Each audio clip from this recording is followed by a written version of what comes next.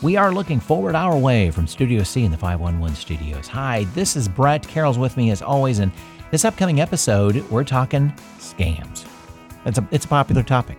Oh my gosh, well, that's all we talk about anymore is who got scammed and who's lost money. Yeah, exactly. So we have Leanne Lanigan, who is the Director of Consumer Relations and Investigations for the Better Business Bureau, serving Central Ohio, as our guest. And we covered a lot of ground. And sadly, scams are not leaving our lives.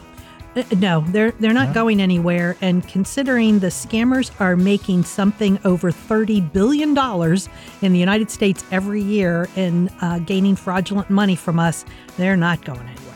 So she brings up, this is a little Easter egg from the episode, but scamming the U.S. is Nigeria's third, on the top of three things of their GDP. Yes. That's number 3 for that country. Yes. Amazing.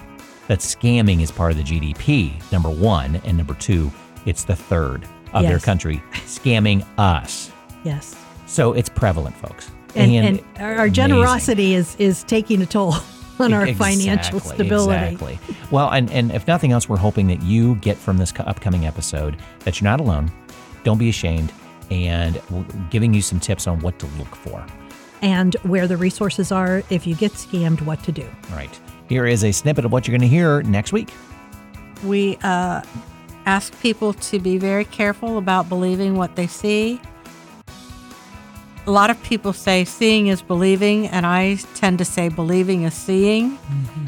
Because if you believe that you're seeing a real website or a real email address, then that's what you'll see. Mm-hmm. So be more cautious. Website names can look very similar to a website you're used to. The same goes for email addresses. They're just changing 1 or 2 letters, just changing it just enough so that you think you're on the site, but you're not, or that you're getting that email that's legitimate, but it's not.